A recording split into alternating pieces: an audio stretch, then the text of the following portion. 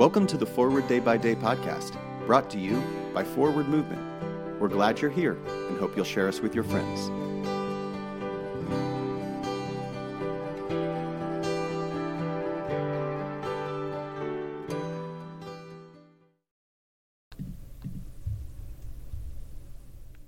Today is Monday, March 21st. Today the church celebrates the feast of Thomas Ken. Today's reading comes from Psalm 77, verse 20. You led your people like a flock by the hand of Moses and Aaron.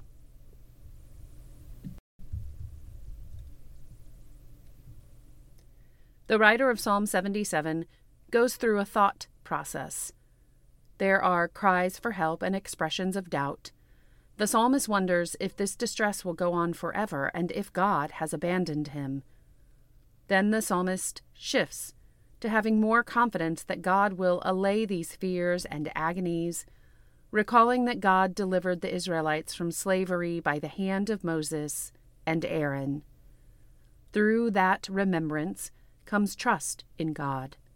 Will the psalmist then trust those in the community to act on God's behalf?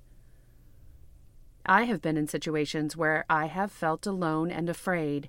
I have asked, God, why don't you help me? In waiting for the proverbial thunderbolt from the sky, I have sometimes overlooked the kindness of friends and been blind to offers of help from those who I am now certain were acting as God's hands on earth. We are wise to remember that there need not always be a mighty act of deliverance from our distress. Often that deliverance comes from those around us. Today we pray for the Diocese of Kitale, Kenya.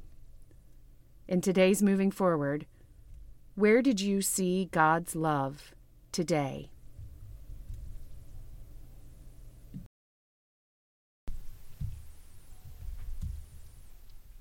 I'm Rebecca Hatch, and it's my pleasure to read this month's Forward Day by Day Meditations, written by Mary Lockie. And now, as our Savior Christ has taught us, we are bold to pray. Our Father in heaven, hallowed be your name.